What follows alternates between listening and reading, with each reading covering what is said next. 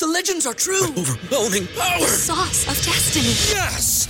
The most legendary sauce has arrived as McDonald's transforms into the anime world of WickDonald's. The greatest flavors unite in all new savory chili McDonald's sauce to make your 10-piece Wick Nuggets, fries, and Sprite ultra-powerful. Unlock manga comics with every meal and sit down for a new anime short every week only at WickDonald's. Ba-da-ba-ba-ba, go! And participate in McDonald's for a limited time while supplies last. Today, we're sharing an inspiring story of how one man went from serving over 2 decades in prison to now having redemption. So you're gonna wanna have some tissue handy. Most poor black people end up in the system because of that. Because of the lack of representation and because of the skin color. No father wants to see his son go to jail. It was unconstitutional to give a juvenile a mandatory life sentence. This story will change your entire outlook on life. Don't tell me what God can't do, man.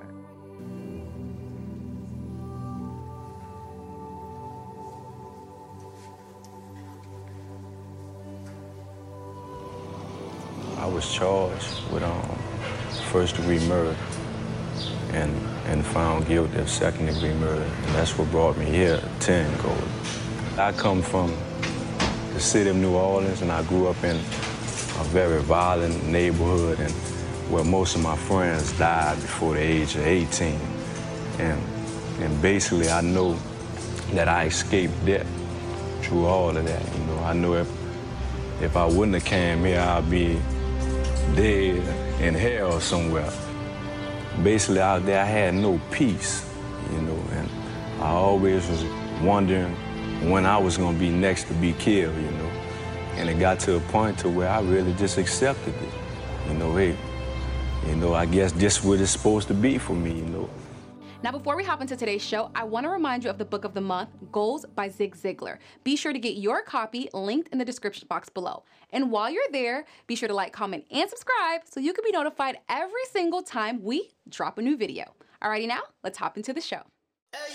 Welcome to the table, yeah, yeah. We gon' get real, we gon' get right. Oh, building up wealth, we gon' give life. Welcome to the table, yeah. Welcome to the table, build wealth, life. Welcome to the table. Man, today's show, you guys, is probably going to be one of the most... trying to think of the proper word to describe today's show. I don't have the most I don't have a proper word to describe it. It's going to be heartfelt. It's going to be meaningful. I believe it's going to inspire a lot of us. I want to encourage you, if you have a young man, you need to share this show. As a matter of fact, I would probably even say pause it and go get your son and get your daughter right now. Go get your boyfriend right now. I would definitely say if your son is not around, man, rewatch this with your son, young man. If you're a husband, if you're a father, you want to watch this show with your kid. A couple of months ago, I was contacted by a publisher, and it said, hey, man, this young man doesn't have a huge following, but he has a huge story that deserves a huge stage.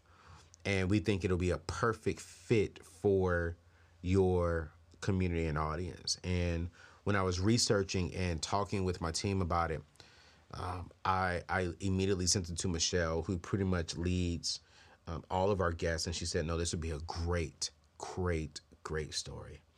And I just spent some time with him, and Michelle just spent some time with him talking about more of his story and more of his journey. And I don't really have set questions I want to ask. I just want to give this man the opportunity to share his testimony, to share his story, because I think a lot of us make mistakes, and a lot of us are defined by our mistakes. But the only person who can define us is God. Our mistakes from our past don't define us, but God can use all things for his glory. And today, man, I'm super excited because we have Ronnie on the show. And Ronnie served 27 years in prison. And today he's impacting the world in a tremendous way with his story, with his testimony, and his journey. So, ladies and gentlemen, let's welcome to the table for the first time, and definitely not the last time. The next time we got to get him here in person is my dear friend Ronnie. What's going on, Ronnie?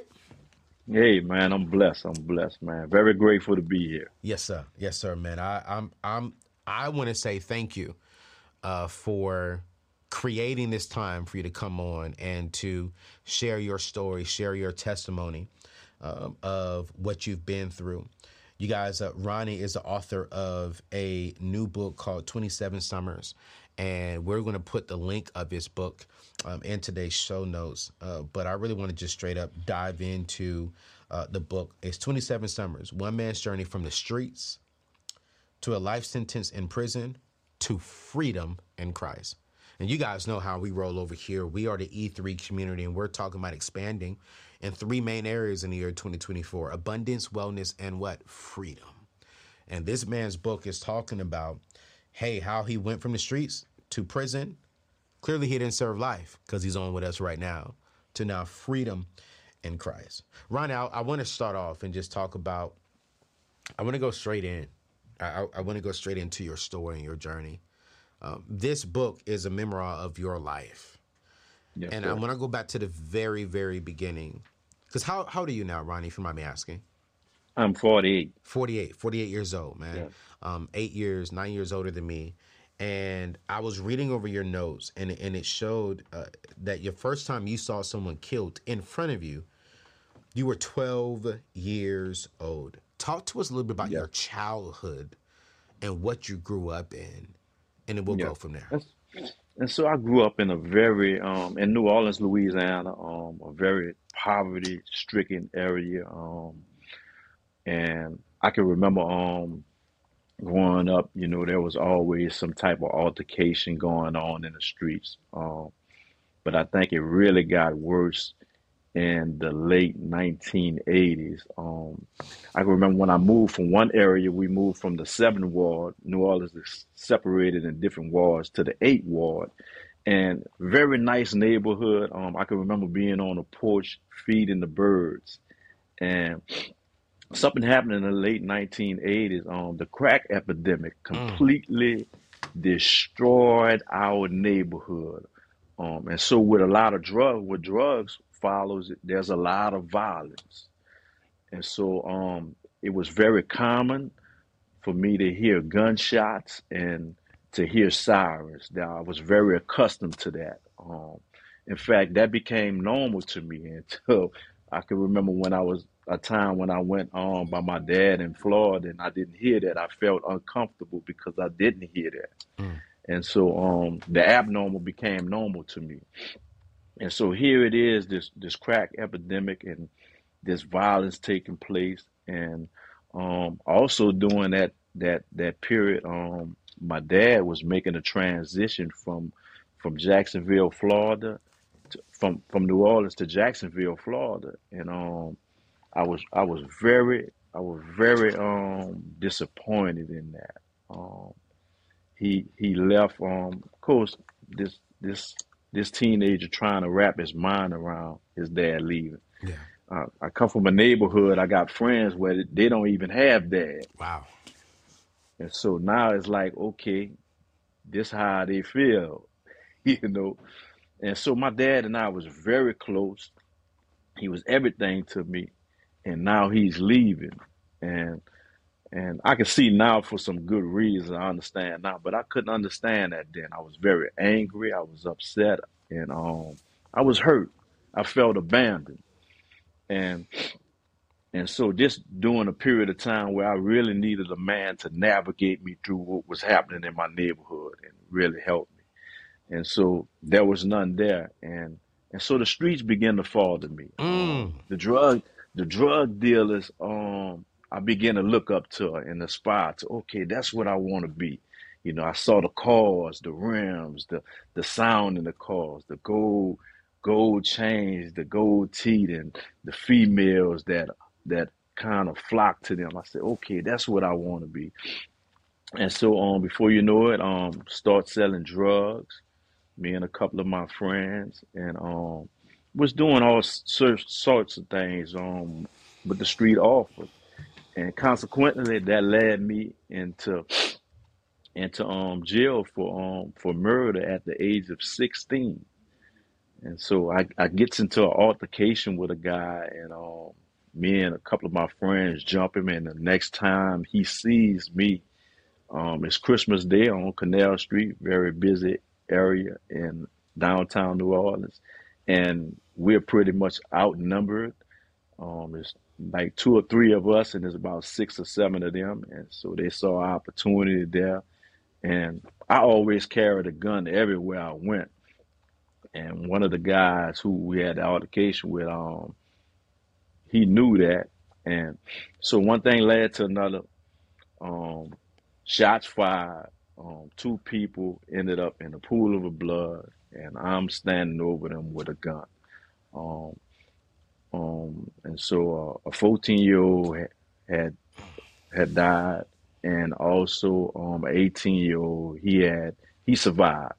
The one who I actually had the altercation with, and so that leads me into the juvenile bureau, which I had been there two or three times, and prior to that, and my mother come sign me out, and I was waiting on mom to come sign me out. She couldn't sign me out of that, and so after a few court appearances in the juvenile court, they decided to charge me as an adult, and I was transferred to the adult prison and rebooked on charges of first-degree murder. And so now I am facing the death penalty, and I'm really blown away. I'm really I was very optimistic. I'm thinking, okay, yeah, this won't last long. I'll be home soon, and but and everything was like really fun and games to me. Until the trial, everything got real. All these legal terms passed around, and here it is. The jury is deliberating, and of course I had a public. I'm gonna say it in one of my friends, Pastor Donks, his terminology. I had a public pretender. Yep. Yeah, Yep. a public. He pretended to defend me, yeah. Yeah. And so here it is, man. I'm in the holding tank. I can still hear the cell doors slam and the key turn, and I can still hear the guard's footsteps, fading away, and I'm all alone in the holding tank while the jury is deliberating. And so the weight of everything came down on me in that cell. And I began to realize, okay, there's 12 people that don't really know me, that's making the decision on whether I live or die. And I was like, wow, man, I don't want to die. And so right after that, I began to hear, I believe it was God using my mother's voice, and I can hear her saying, baby, if you ever in trouble that I can't get you out of, you call on Jesus. And so right there in that cell, I got on my knees. I was crying, and I called out to him. And I had a very simple prayer. A lot of people say, you don't make deals with God. I made a deal with him. That was my prayer. I said, God, Lord, if you don't let them kill me, I promise you, I'll serve you the rest of my life. Wow. And for the first time in my life, I experienced the peace of God. That was a peace that came over me. I didn't know what it was then. I can look back and, identify with it. But there was this calmness, this inward resolve that I was going to be okay. Yeah. And man, and so they come back out. So the jury came out with a guilty verdict of the lesser offense, the responsive verdict, which was second-degree murder. And it carried a mandatory life sentence without benefits of parole or probation. So in layman's terms, you die in prison, and so you never get out. And so they sentenced me to that. And so, but I like to tell a story like this. while in that holding tank, man, I received 2 life sentences. You know, the state was giving me a life with no benefits, but God was giving me a life sentence with so many benefits in it. In His Word, He encouraged you not to forget them. Yeah. You know, and so, man, so here it is. I'm on this journey. And I was very optimistic then. I still felt like, man, soon I'll go home, man.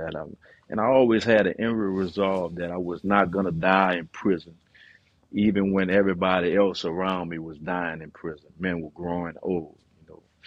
And so I find myself on this pad, on this long snake road right off of 61 on Tunica Hill, headed to Angola. It's 20-mile snake road. And man, I'm like,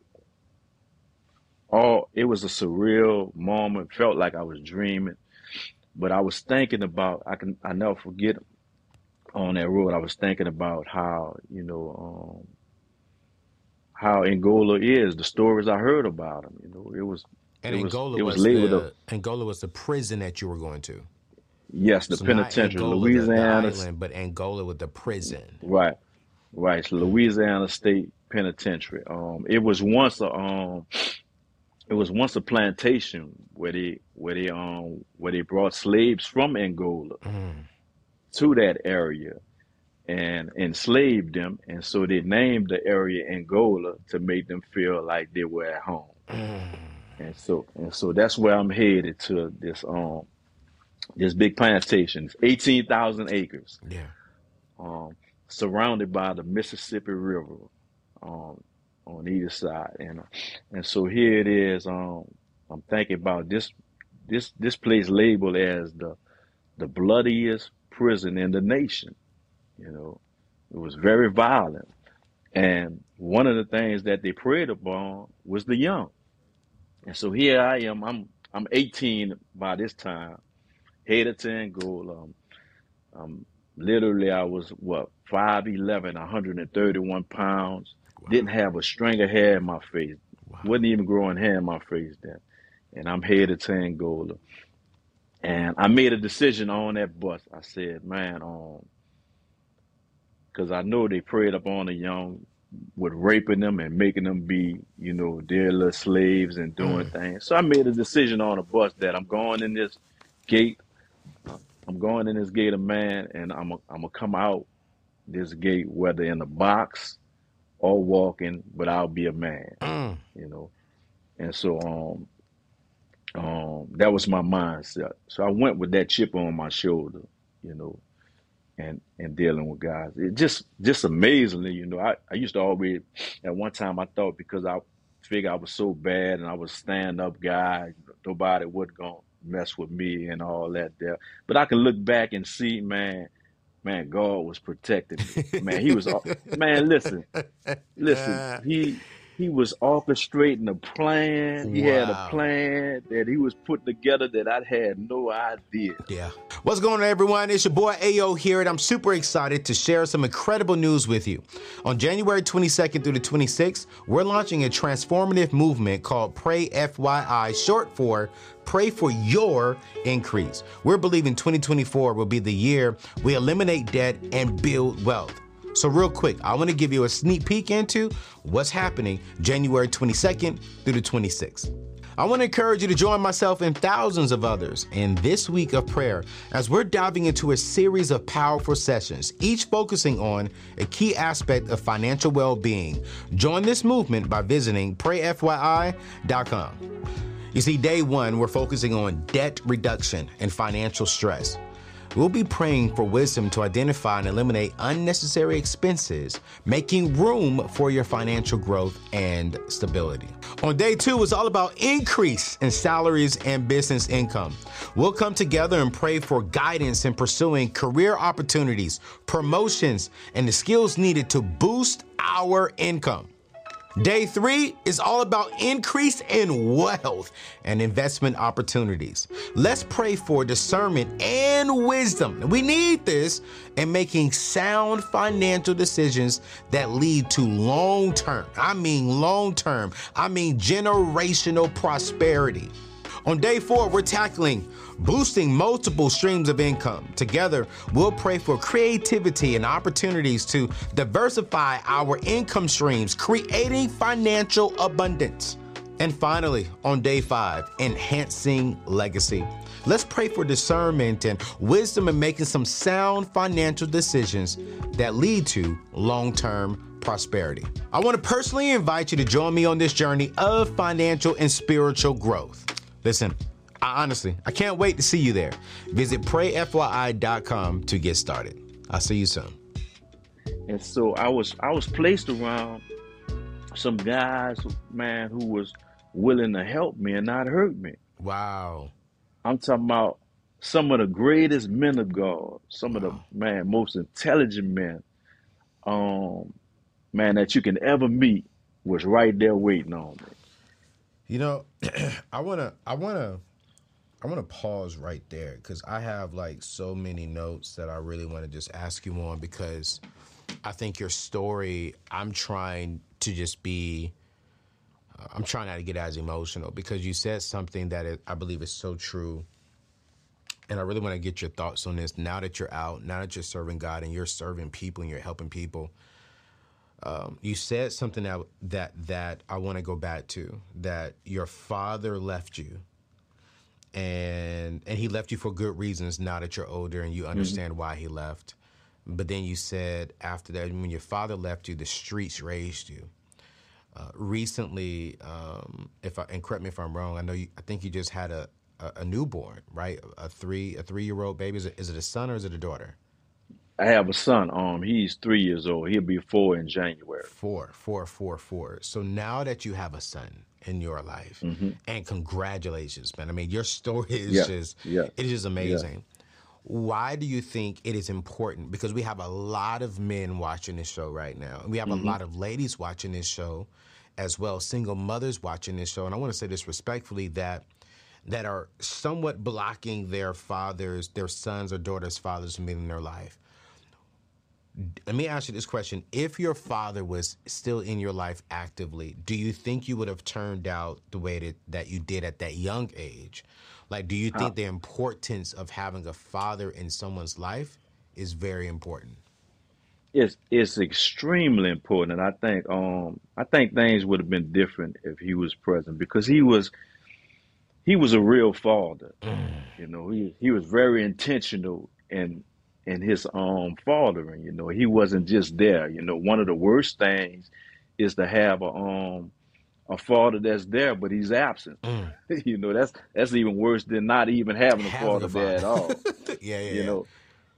And so when he was on the scene, he was always there. And so it would have definitely helped me a lot, because I'm moving into that young man stage, and I needed to know how to be a man.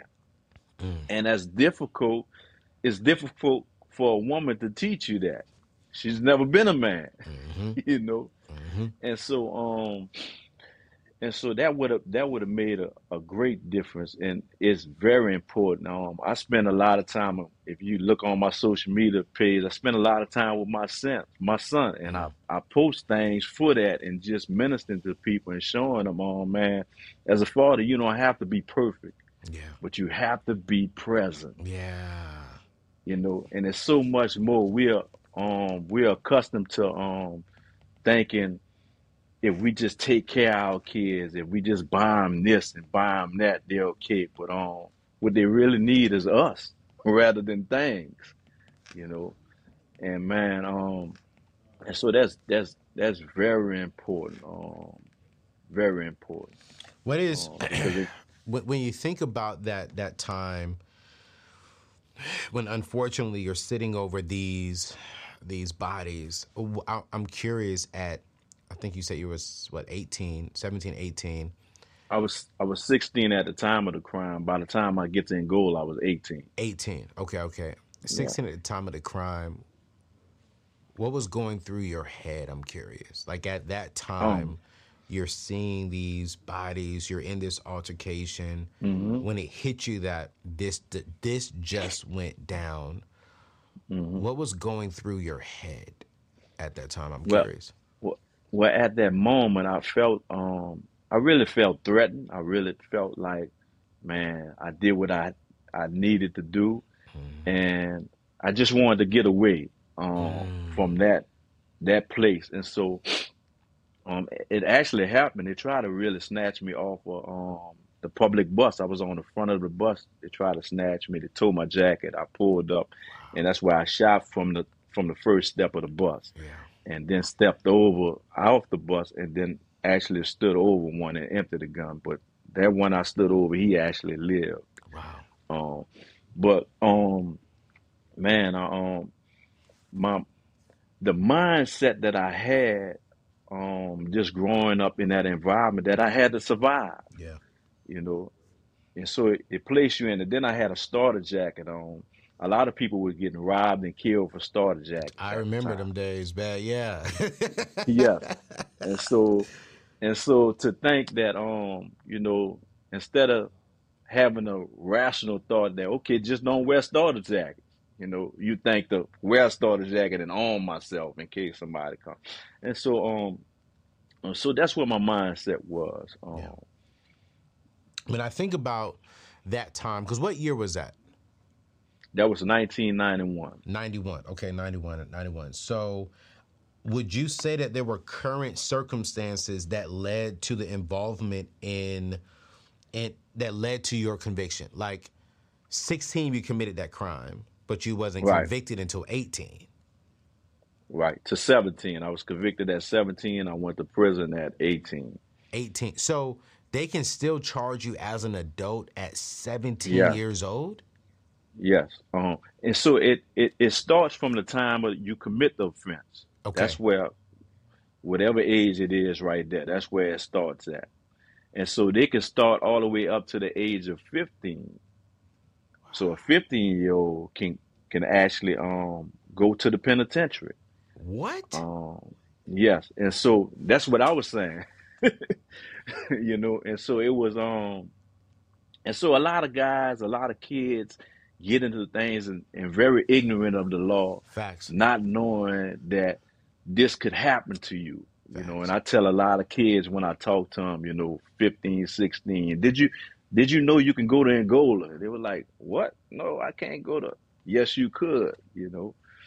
And so they can charge you as an adult. And a lot of times, if it's a white person, they won't charge them as adults. They charge them as juveniles.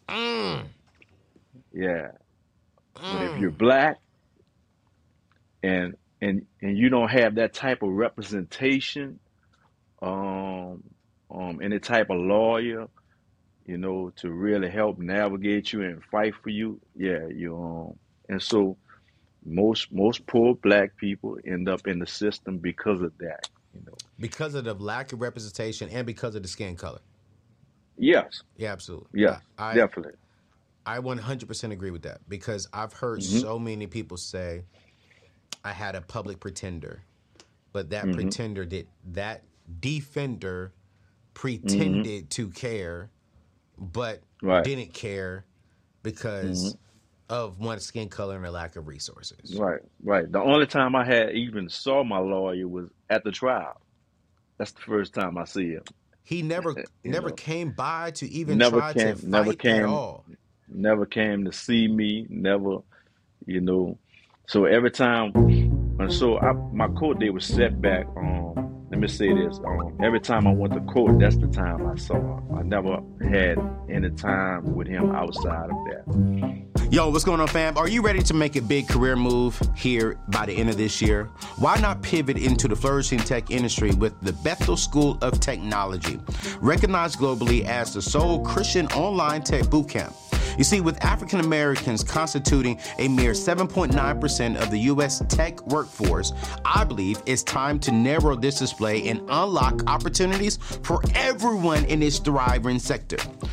Bethel Tech is steadfast in its mission to make tech careers accessible, rewarding, and economically advantageous for all individuals. Their comprehensive 9-month program is designed to equip you with the necessary skills to propel you into your technology career and move forward at a high speed. You see, recent reports from Indeed suggest that software developers in the U.S. command an average annual salary of approximately about $103,000. This is well above the national average of $48,000. You see, diversify your tech education by choosing from their specialized programs like cybersecurity and UI/UX design. With Bethel Tech, you're not just kickstarting a career, you're igniting a passion with a purpose. I want you to say goodbye to the prospects of crippling student loan debts and instead invest a mere 9 months to transform your next decade of your professional journey.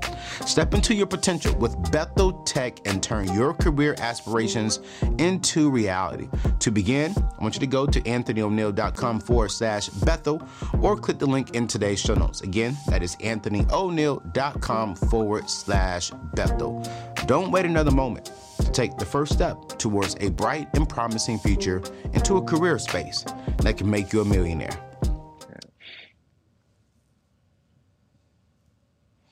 That makes me upset. Yes. Because if you were white, it would have been a different situation, you think? Yes. Right. Yes, definitely.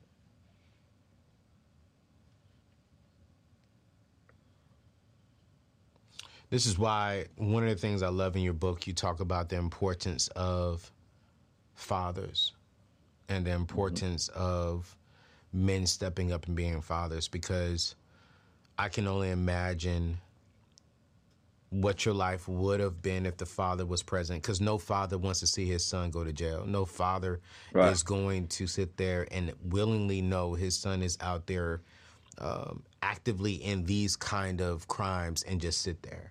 I know growing up, I know older men who were out there doing those crimes, selling drugs, but will refuse to have their kids in it. You know, and so I just want to commend you for what you're doing now with your 3-year-old, soon to be 4-year-old son, and thank you for that. I want to sit here and talk about your time in prison, because you are 17 convicted, 18 you're going to Angola, one of the prisons that, man, my God, I just hope none of my family even has to step into, family, friends, people watching this. But when you walk in there at 18, you're greeted gratefully by men who want to help you and not hurt you. I'm curious, though, what was one of the hardest things that you had to endure throughout those 27 years in prison? Oh, I think the hardest thing is the mental, is the complete shift of being free to being in prison, where someone is telling you with everything to do, when to get up, when to go to sleep, when to eat, when to shower, you know, and having to deal. I think the real hardest part was being away from family, you know. And so when you start out in prison, I remember a few old timers who was there a long time would say, man, and I would always go visit. He said, Lil, one guy used to say, Lil, and enjoy that. He said, because that stops as years goes on. You don't get as many visits, you know. And so you have to deal with the mentality that that you're like you're dead to a lot of people, a lot of family, you know. You don't have that type of support, and it's crushing that you're in this place alone. But I think throughout my period, I still had a lot of great, through the 27 years, I still had some great family support. They still stayed in there with me, especially immediate family. Very grateful for that. My dad used to come see me in prison. Wow. Which was very odd. When you go into the visiting room, it's always females, guys' mothers or girlfriends. It's never men, you know. And so that was amazing, and especially to a lot of my friends. Did it My dad, did it die though? The longer you got in there, did your family stop coming as frequently, or did it stay consistent it with your stopped. family?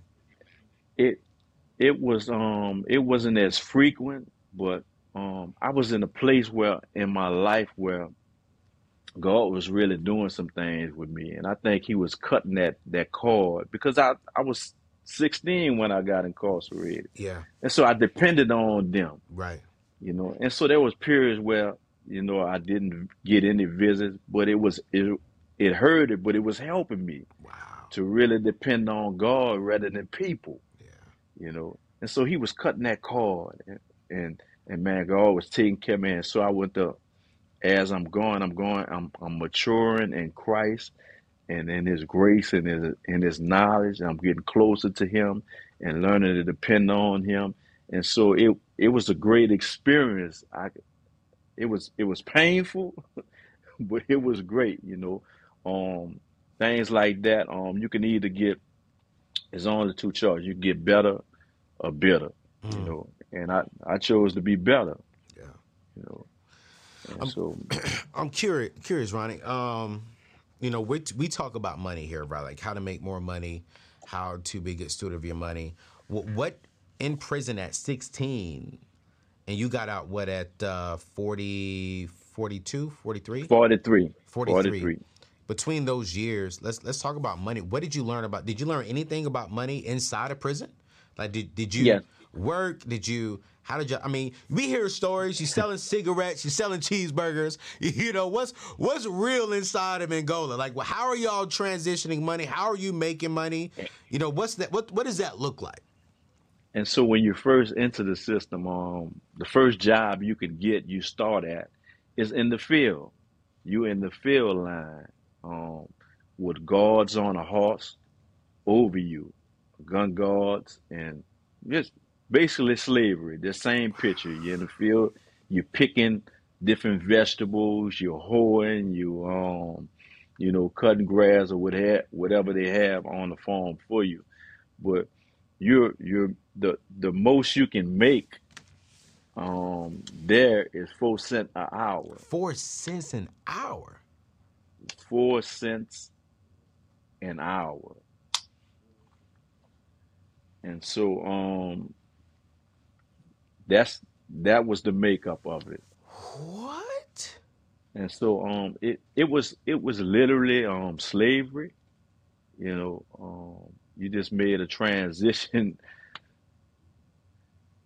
So the 13th Amendment, it speaks to this. Here he is, in effect, says that there's no longer slavery except you be in prison. You know, and so there it is. You have this whole thing, the gun guards, and most of the time, the gun guards that was over you, of course, was white. You Mm, know, and mm. telling you what to do and how to do it, and that was the field farmers. What did y'all do? But What did you do with your 4 cents? Like, what did you do with your money in prison? I'm curious. and so you have canteen where you can go to the store, buy different things, um or buy clothes. um at that time you can order clothes from places like JC Penney's and things like that. Wow. But it had to be blue jeans. Okay. It had to be blue chamber shirts, or white t-shirts and white underwear. And so they had a system with that. But sooner or later they figured out how they can gain from that. They shut the ordering down and start selling that in the canteen, you know, at enormous prices, and so there it is. Ronnie, you making 4 cents, but they charging you $5? Right. And so a lot of people would get money from home. Okay. Family would send them money Okay. orders. You know, you didn't depend on the full cent to sustain you or whatever. Got you. And a lot of guys had different like trades or different talents where they can paint or make pocketbooks or um any type of leather work and some jewelry. And they were in the hobby shop. They had hobby shops and they could sell their items, you know. I know a brother who had put his child through college from school, from prison, you Wait, know. hold on, live Yeah. right there. And How was so that? So he in the jail, he got a hmm hobby, he's painting.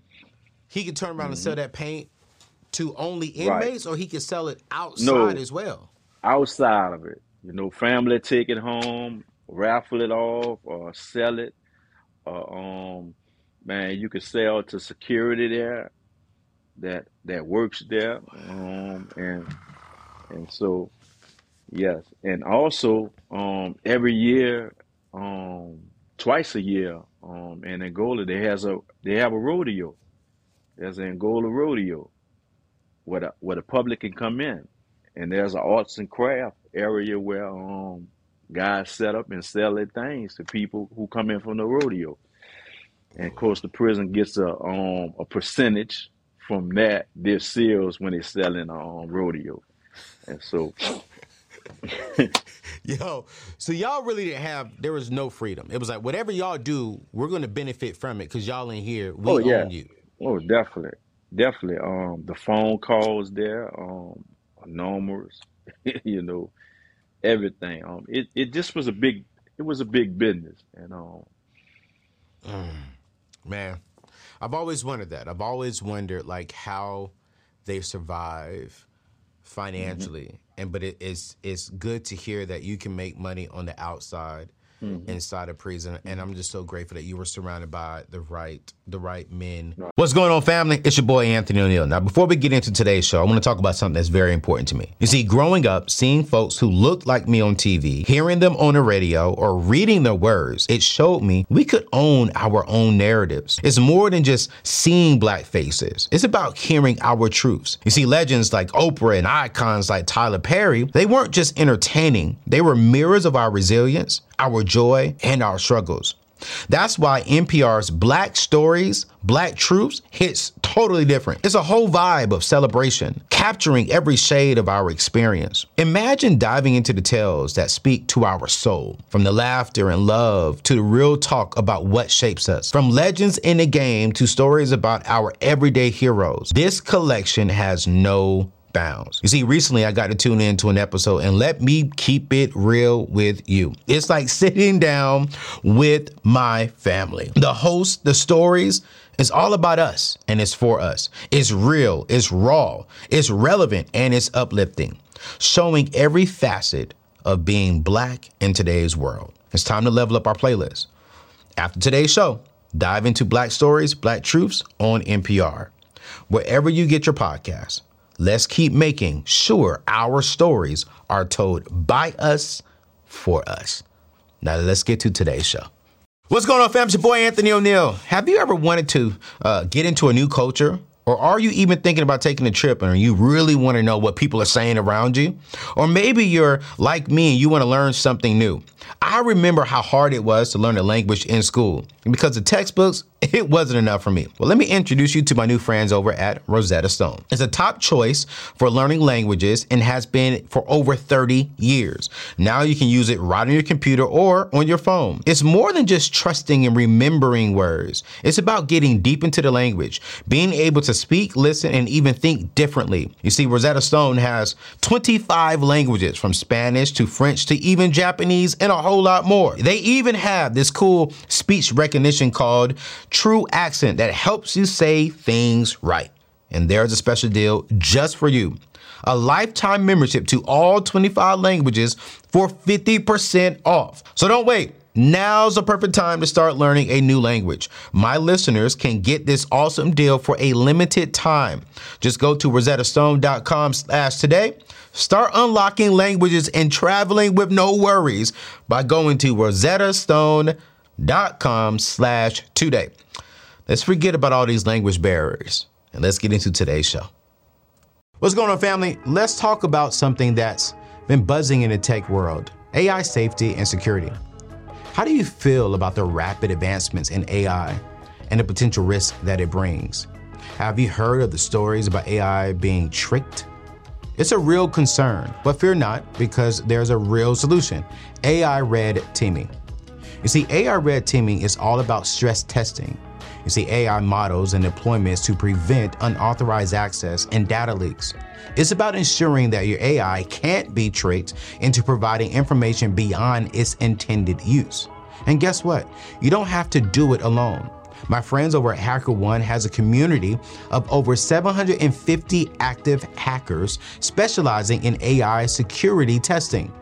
You see, in a recent engagement, just 18 hackers identified over 100 valid findings in just 2 weeks. That's the power of ethical hackers. Wow. So if you want to ensure the safety and security of your AI deployments, look no further. Head over to hackerone.com and explore their AI red teaming services. With strategic flexibility, rapid deployment, and a hybrid talent strategy, HackerOne has everything you need to safeguard your AI. Don't let AI keep you up at night. Visit hackerone.com today and rest easy, knowing that your AI is in safe hands. Who helped you out? But wait a minute. You're sitting here talking to me right now. Mm-hmm. You said that you got life. Right. Tell us, how did you get on parole? And so here it is. Man, God really began to do some things in my life. Began to change me from the inside out. I end up there was a Bible college established there. New Orleans Baptist Theological Seminary, where you can earn up to a bachelor's degree. Okay. You know? And 1999, I enrolled in Bible college. In 2005, I received a bachelor's degree in Christian ministry. Wow. And a very awesome moment in my life, very defining moment in my life.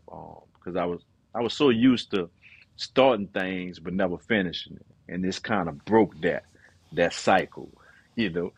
And so here it is. I have a bachelor's degree, and when you're finished, you're able to have a job as an inmate minister. Your job is to go around in different areas that you're assigned to and just minister to people and just help, just listen to them a lot of times, you know. And man, it got to a point where all the ministers were stacking up on each other on the 18,000 acres. They was producing a lot of ministers. Until the warden came up with this, I believe it was a God idea, to send out missionaries to other prisons. And so after graduation, you can go out as a missionary to another prison for at least 2 years and come back if you want, or you can stay there. And you go there and assist chaplains and also pastor churches. And so I actually went on a missionary journey. Yeah, this insane. But in the midst of all what was going on, the negativity of being in prison, the slavery, the modern day slavery, man, God was still in the midst doing some things. You know, he still was moving. He still was building his army behind the wall. And so, man, I went there and assisted a chaplain and pastored the church for like 3.5 years. Amazing journey there. Then I ended up back in Angola. But in 2012, I never forget, before I left the prison where I went on a missionary journey for, man, I believe God led me to do a prayer meeting, because there was a lot of guys who was stuck, who was barred out of court, that couldn't get back in the court for some type of reason, and you know, and a lot of great guys who God was changing, but they were stuck concerning the law, you know. And I put out a flyer up, you know, asking people to come to this prayer meeting that we was gonna pray concerning freedom. Look, you could bring all your paperwork, bring your transcript. We're gonna put it on the altar. bring your rap sheets, you know. That they have a judge greater than the judge that we've been to, you know. That's greater, you know. Let's bring it before God. And man, amazingly, we did that. Man, I'm talking about man, the presence of God came in that because it took a lot of faith Yeah. for a guy to dig up his legal work Yeah. and pass the law library up and bring it to church and put it on the altar. That said something. And man, God honored that. Man, his presence came in there. And before you know it, a lot of people went to going home, you know. And of course, that was like 2000, 2009 when that happened. It don't happen for me till 2012. 2012, the United States Supreme Court came down with a ruling in Miller versus Alabama that said it was unconstitutional to give a juvenile a mandatory life sentence, that they should have some type of meaningful opportunity for freedom, that a juvenile is more likely to be rehabilitated than an adult because the frontal lobe of their brain is not fully developed. And that's the part of the brain that helps you appreciate risk and consequences. And so that's why juveniles just do some asinine things, And Look at God. and so yeah, look at God. And so it talked about the contradictory of how uh, a juvenile was not able to go into the liquor store and purchase liquor, but they can go into the penitentiary. I never forget when I got to Angola, I saw a sign on the wall by the canteen that you could not buy cigarettes under the age of 21. Picture that. And so here it is. I'm in prison. I can't buy a cigarette because I'm too young. But I'm in But I could be Angola. in the but I could be in the penitentiary. So how did you fight And that? So so when that law came out, did you hire an attorney, or how did you and do it? so when that law comes out, that deems my sentence unconstitutional and illegal. So it's a violation of my Eighth Amendment, which was cruel and unusual punishment. So I had to file into the courts. I hired a lawyer, file into courts to correct an illegal sentence. Mm. And man, here it is, man. I'm back in court. It's amazing, surreal moment. Because I always felt, believe it or not, I always felt that I wasn't gonna die in Angola. Yeah. There was always this hope in me, and there were moments of unbelief that tried to attach itself to me. But man, I fought that by always going in the presence of God. I had developed a habit of, man, when I'm feeling some type of weird, look here, I'm going to pray. I got to get in His presence, man. I gotta go see Him, and man, that amazing ruler comes down. I'm going back and forth to court. I never forget. I get to court, and my lawyer was kind of distraught. He was like, man, one of the victims' family then showed up, and man, and at that time, and even now, victims, families, they carry some weight, Yeah. a Yeah. lot of weight to whether you go home or not. Yeah. And Yeah. so you can experience some opposition and you don't go home.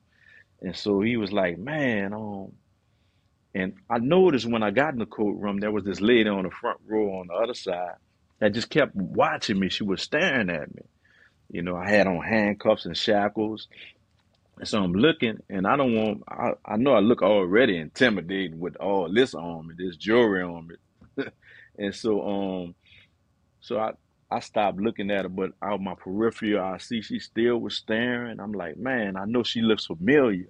Couldn't think about it. And so when the lawyer came talking about, he said, man, one of the guy's sister came, who the victim family is his sister. And I was like, man, no, that's not his sister. I said, that's his mother. So I remembered her. Look, out of all the people in the courtroom, I can't remember their faces, but her face burned in my mind. Wow. The guy who I killed, mother. I can still see her on the stand right now crying. I still see her face right now. And when God began to mature me and I developed a prayer life, I prayed for this lady more than anybody. And so at the top of my list of desires was to meet her and just apologize to her, Mm. I asked that she can forgive me for what I did to her family, and her son. And always desired that was bigger than me going home. Yeah. You know, that was way greater than me going home. And so I saw opportunity. I was like, man, look, told my lawyer, look, won't you go find out if I can have a dialogue with her? I can talk to her. So he goes over there, talks to the DA, her. He comes back, says she don't want to talk. When she talks, she gonna talk on the stand. That's when she gonna talk. Just so happened the court date is set back to the following month. That gave me more time to pray. Yeah. Yeah. So when we go back to court for this hearing, she requests that she talk to me. Wow. Tell you, nothing but God. It's just a series of miracles in my life. Wow. You know, one after another. And so we talk. They bring her behind me. I'm handcuffed and shackled, and I have to turn around. She on the bench behind me, and I'm talking to her. And when I turn around and look in her eye, this is the most difficult conversation I have ever had in my life. And so I'm looking at this woman. She's staring at me. I'm looking in her eyes, and I took her son from her. And so her arms were folded. She just looking at me. And I broke the silence. I said, ma'am, I take full responsibility for the death of your son. When I said that, she took a deep breath and she exhaled her arms. She unfolded her arms and she leaned toward me. And I said, I have absolutely no excuse. I said I was very young. I was very impressionable. I said very idiotic. I said, man, it's the most foolish decision I ever made in my life. You know, and I said, I just ask that somehow you can find in your heart to forgive me for what I did to you and your family. And she responded. She said, you know, I don't hate you. And this is a very emotional conversation we having. I'm crying at the time of this conversation. She's crying, and she said, I don't hate you. And she said, I forgive you. And she said, I believe you deserve a second chance. And man, she also began to tell me some other things about her son. She said, when her son died, she didn't know that he had a son. And she found out he had a son. She said, and I raised him. She said, I wanted to bring him to meet you today too, but because he forgives you. You know, I was like, wow. And I told her this. I said, ma'am, I said, well, if I get out of here, and I would love to meet him. And this was her response. She said, not if you get out, when you get out. Wow. And so everything about this experience and her character and her response told me that she had a relationship with God. You can't just do that. That was supernatural, you know. And man, amazingly come back finally enrolled and gave me parole eligibility, and everybody clapping, and you know, I never forget, everybody was going out the courtroom, and I was the last case there, and my little niece was the last one going through the door, and the judge said, Mr. Olivier, he said, you can visit with your family a while.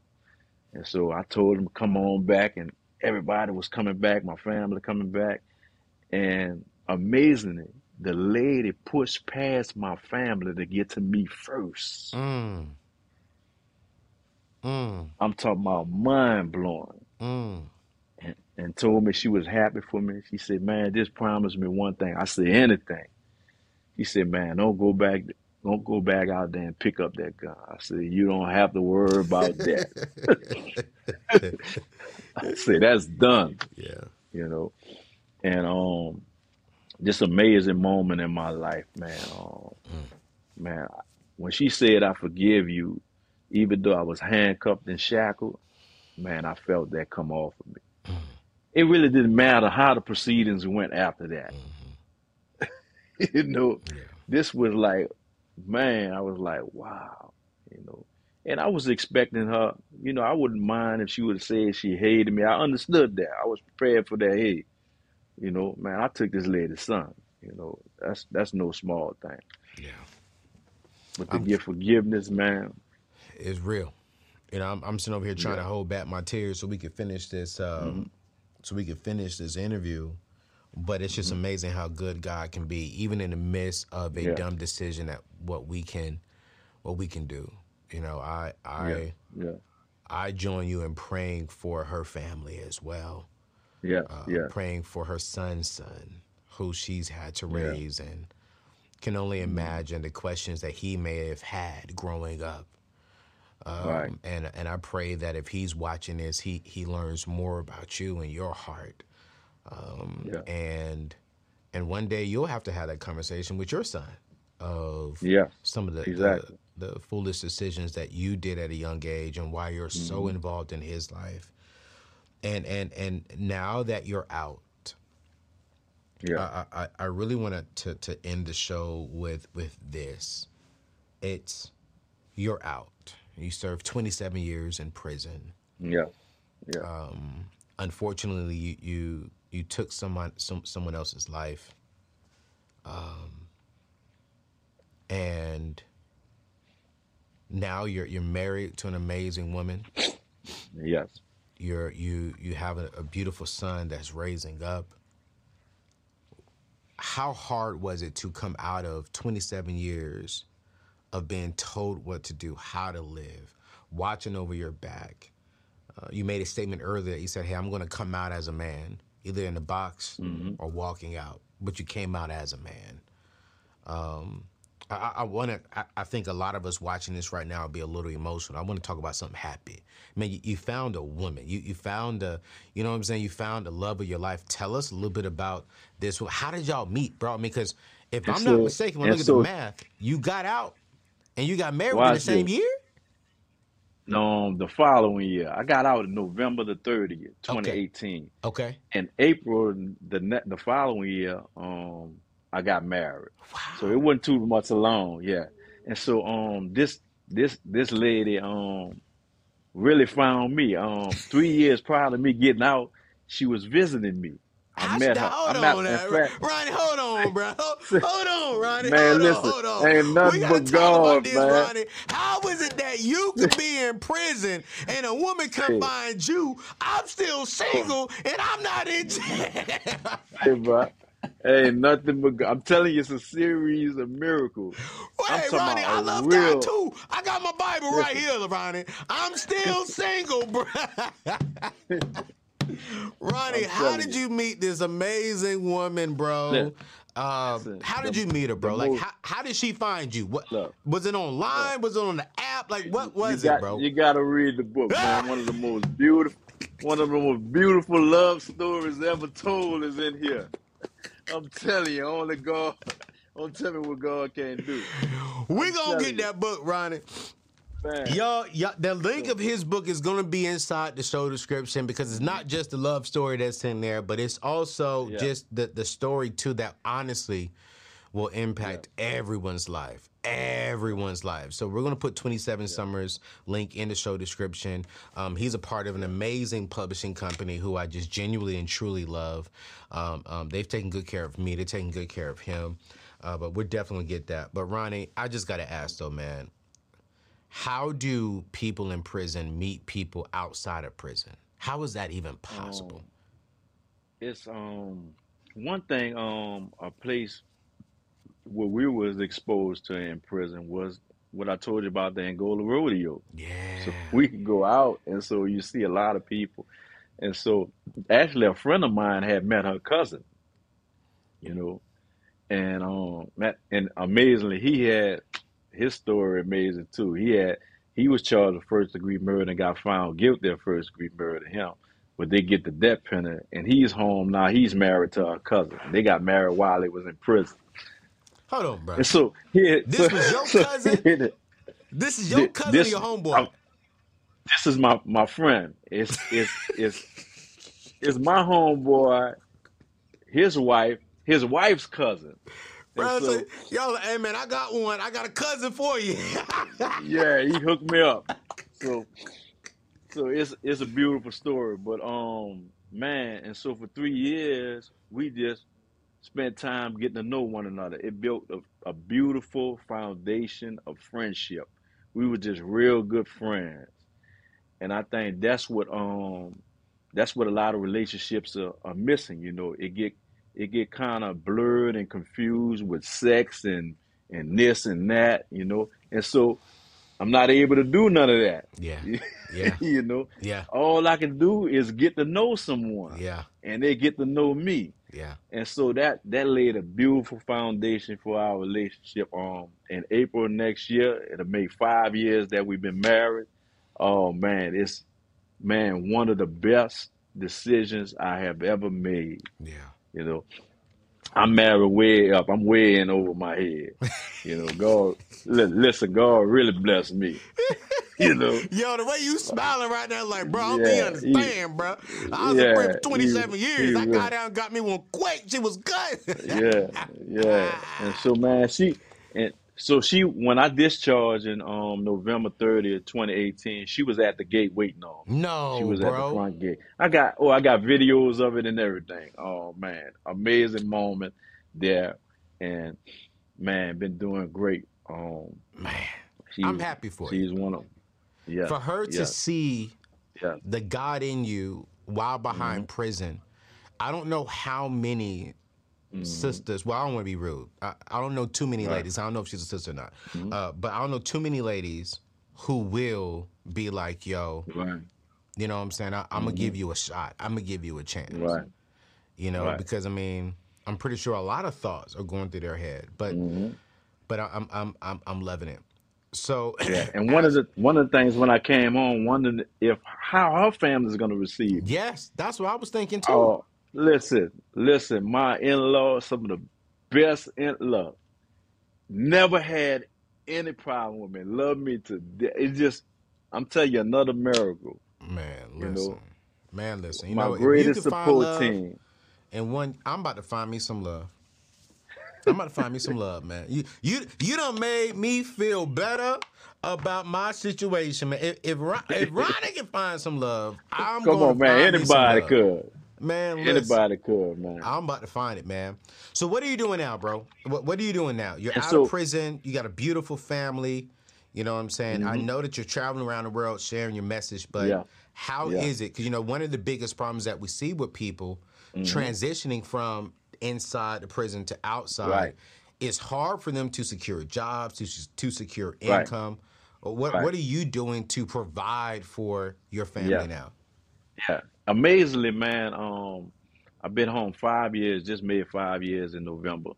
And I have never been without a job. I have all from the gate, from the day I left out the gate, I had a job and never been without work. Even through the pandemic when people was being laid off, I had, man, just amazing. I'm telling you, miracle after miracle. And got a call in the middle of the pandemic. I was already working on a job, and from the former warden who was over in Gola. He calls me. He's now the commissioner over the Mississippi Departments of Corrections. He's over all the prisons in Mississippi, and he calls me to be the head chaplain at Mississippi State Penitentiary and Parchment. I'm telling you, I couldn't make this stuff up. I'm telling you, this a series of miracles, and so Parchment is likened to Angola. It's 18,000 acres again. This is the penitentiary, and I'm like, man, here it is. I'm going back into prison, but believe me, I knew it was God because prior to that, I was just telling my wife because I was at that time I was working as the supervisor over the natural gas of the town of Simsport, Okay. which is a miracle how I got that job. So, and and I was telling her, I'm very grateful of the job, grateful, man, that I can help and provide for my family through this. I said, but God ain't called me to be the gas man. Yeah. I got a great desire to be in full-time ministry. The next week, I get the call from him. Wow. The next week. Wow. Wow. And so we made a decision, her and we moved to Mississippi You moved your and whole family to Mississippi. moved my whole family to Mississippi. And we stayed there for like 3.5 years, for about 4 years. We just made a transition in April from there to Baton Rouge. Bought a home, bought my first home. Real, man, listen, man, I'm telling you, real great neighborhood that I could raise my son in, Yeah. where he'll never see the things that I saw. Come on, man. He would never go to prison. Yeah. I guarantee you, he'll never go to prison. Yeah. And so, man, and so now I work for the Louisiana Parole Project. Wow. Now, when I discharged from prison, this program helped me to make a transition from prison to home. Okay. And that's what we do. We provide wraparound services that help guys make a transition, especially guys who've been in prison at least 20 years. We help them make a transition because a lot has changed, Yeah. Cell phones, Yeah. we have tech classes, we have scam classes because they're susceptible to scams now. They don't know anything about that. And so many things we just help them with, man. We help them get jobs. We make sure when they come home they get all their benefits, Medicaid, Medicare, what have you. Make sure they get licensed and just help them get a great start. Yeah. And so we a little bit over what? Just made it a little bit over 500 since we've been in operation since 2016, and we a little bit over 500 clients, and we have a less than 2% recidivism rate. So that Which means that they go back into the prison? Right, less than 2%. Wow. Recidivism. So that translates in layman's terms that if you come through our program from prison, you're more than likely never to return back in prison. Wow. Because they get great starts. Yeah. We help them get everything they need. We give them houses when they come home. They get housing, clothing, food. They don't have to worry about anything for the first month that they're home. Wow. Nothing at all. Nothing. And so we take care of that. Just help them make a great transition. And it's awesome, man. That requires me, part of my job of going back into prison. I go back, and I just was in Angola the other day, and I interview guys for our program, and seeing who's ready, and so, and just giving back, man, just helping them brothers, man. No, man. Ronnie, I think that your story is amazing. And I think that we definitely can't go through everything that's in the book, 27 Summers. And so you guys, for those of you watching it right now, this is definitely a God story that I believe can happen for anybody. It's not just special to Ronnie. I believe if you believe in God, That's right. at the end of the day, God still got to get the glory out of your life. No matter where you are, no matter what you're going through. And a lot of us are saying, hey, I've never been close to going to jail, but I may be going through hell. And no matter what hell you're going through right now, as we can see from Ronnie's story and journey of life, God can flip that thing around. You may have been going through hell. You may be drowning in debt right now. You may have lost your job. You may have lost your business. Your child may be going astray a little bit. At the end of the day, if you seek ye first the kingdom of God, if you put him the head of your life, God has to get the glory. Now, you may be thinking, it's been 10 years. He was in jail for 27. It's been going on for too long. Listen, it's not about our timing. It's about God's timing. And while we're going through the process, How are we evolving? How are we growing? How are we maturing? And how are we still giving God the glory? And I don't want to preach too much because I'm going to preach at the end of it. But how do you really want to upset the devil? When you're going through hell, acknowledge the hell you're going through, but still give God the glory while you're going through hell. Yes, sir. Yes, That will sir. Yes, sir. That will upset the enemy, but it will activate the kingdom. And so even for Man. me, man, my team don't even know some of the hell that I be going through because I still come down and I still give God the glory. I still push through. I still do my job. But that's upsetting the enemy because the enemy thought he had Ronnie. The enemy thought, he gonna die in jail.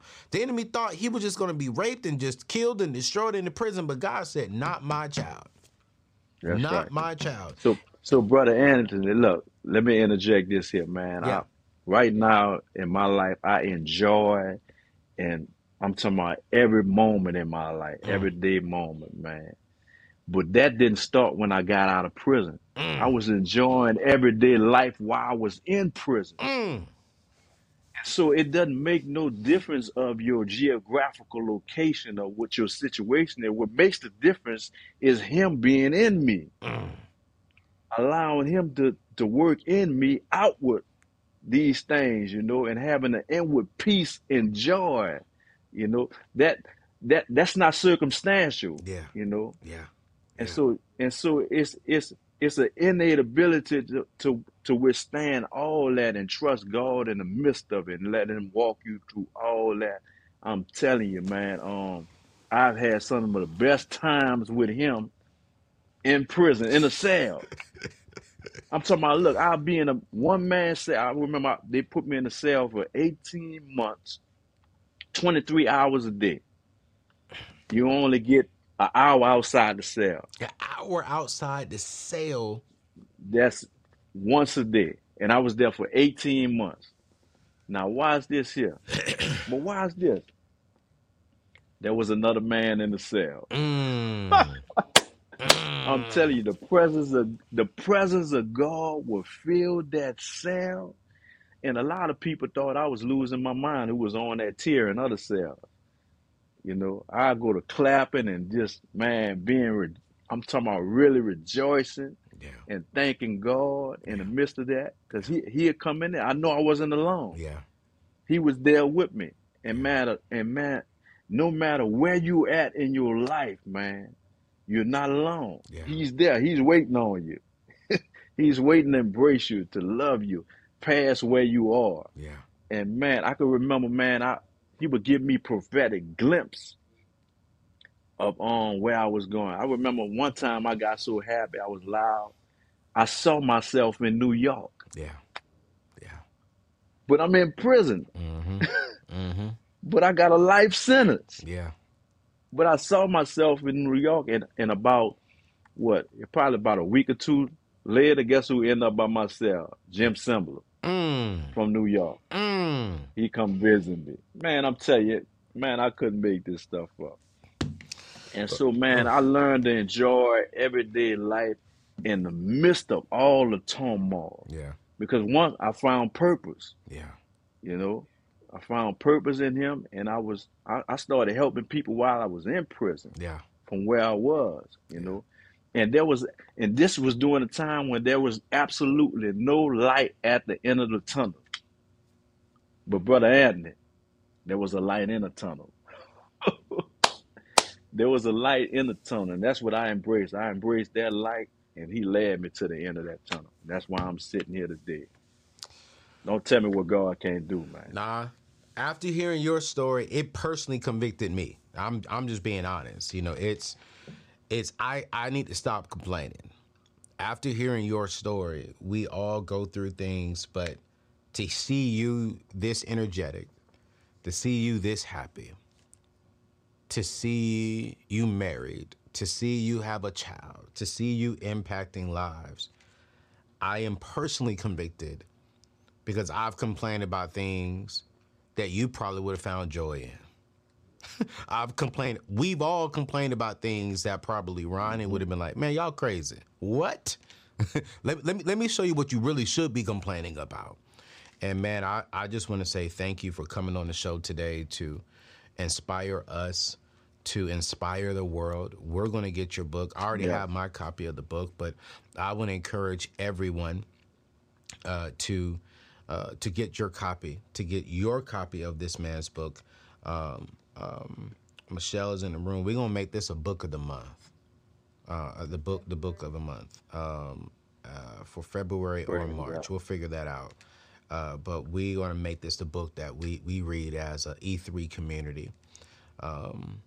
And I just want to say thank you. So we're going to drop it in the show description. You guys go support it. This man needs to become a New York Times bestselling author. Let's see what else. Let's help God get this story out because it's needed. And so, y'all, thank you so much, Ronnie, man. Yes, and we're going to link all of Ronnie's information, his Instagram, so you can go see him and his beautiful family. We'll link his website and all information. You're going to learn more about him. And to other podcasters who are watching and listening, hey, get him on your show.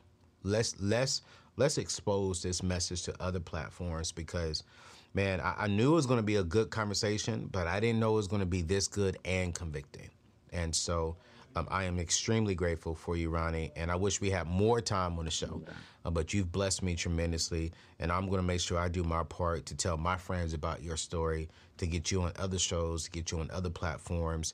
And, man, if I could ever come out to those prisons or to come out to your organization to talk to these young people, to teach them how to budget, personal finance, walk into those prisons and just be a light there, let me know. I'm coming. I'll fly myself to Mississippi. I'll fly myself to Baton Rouge, where you are right now. Man, I would love to meet you in person and partner with you to continue your message, man. Definitely, man. Appreciate you. Y'all, listen, go check him out. As you all know, it's been a great time. We'll see you on the next show. Peace out.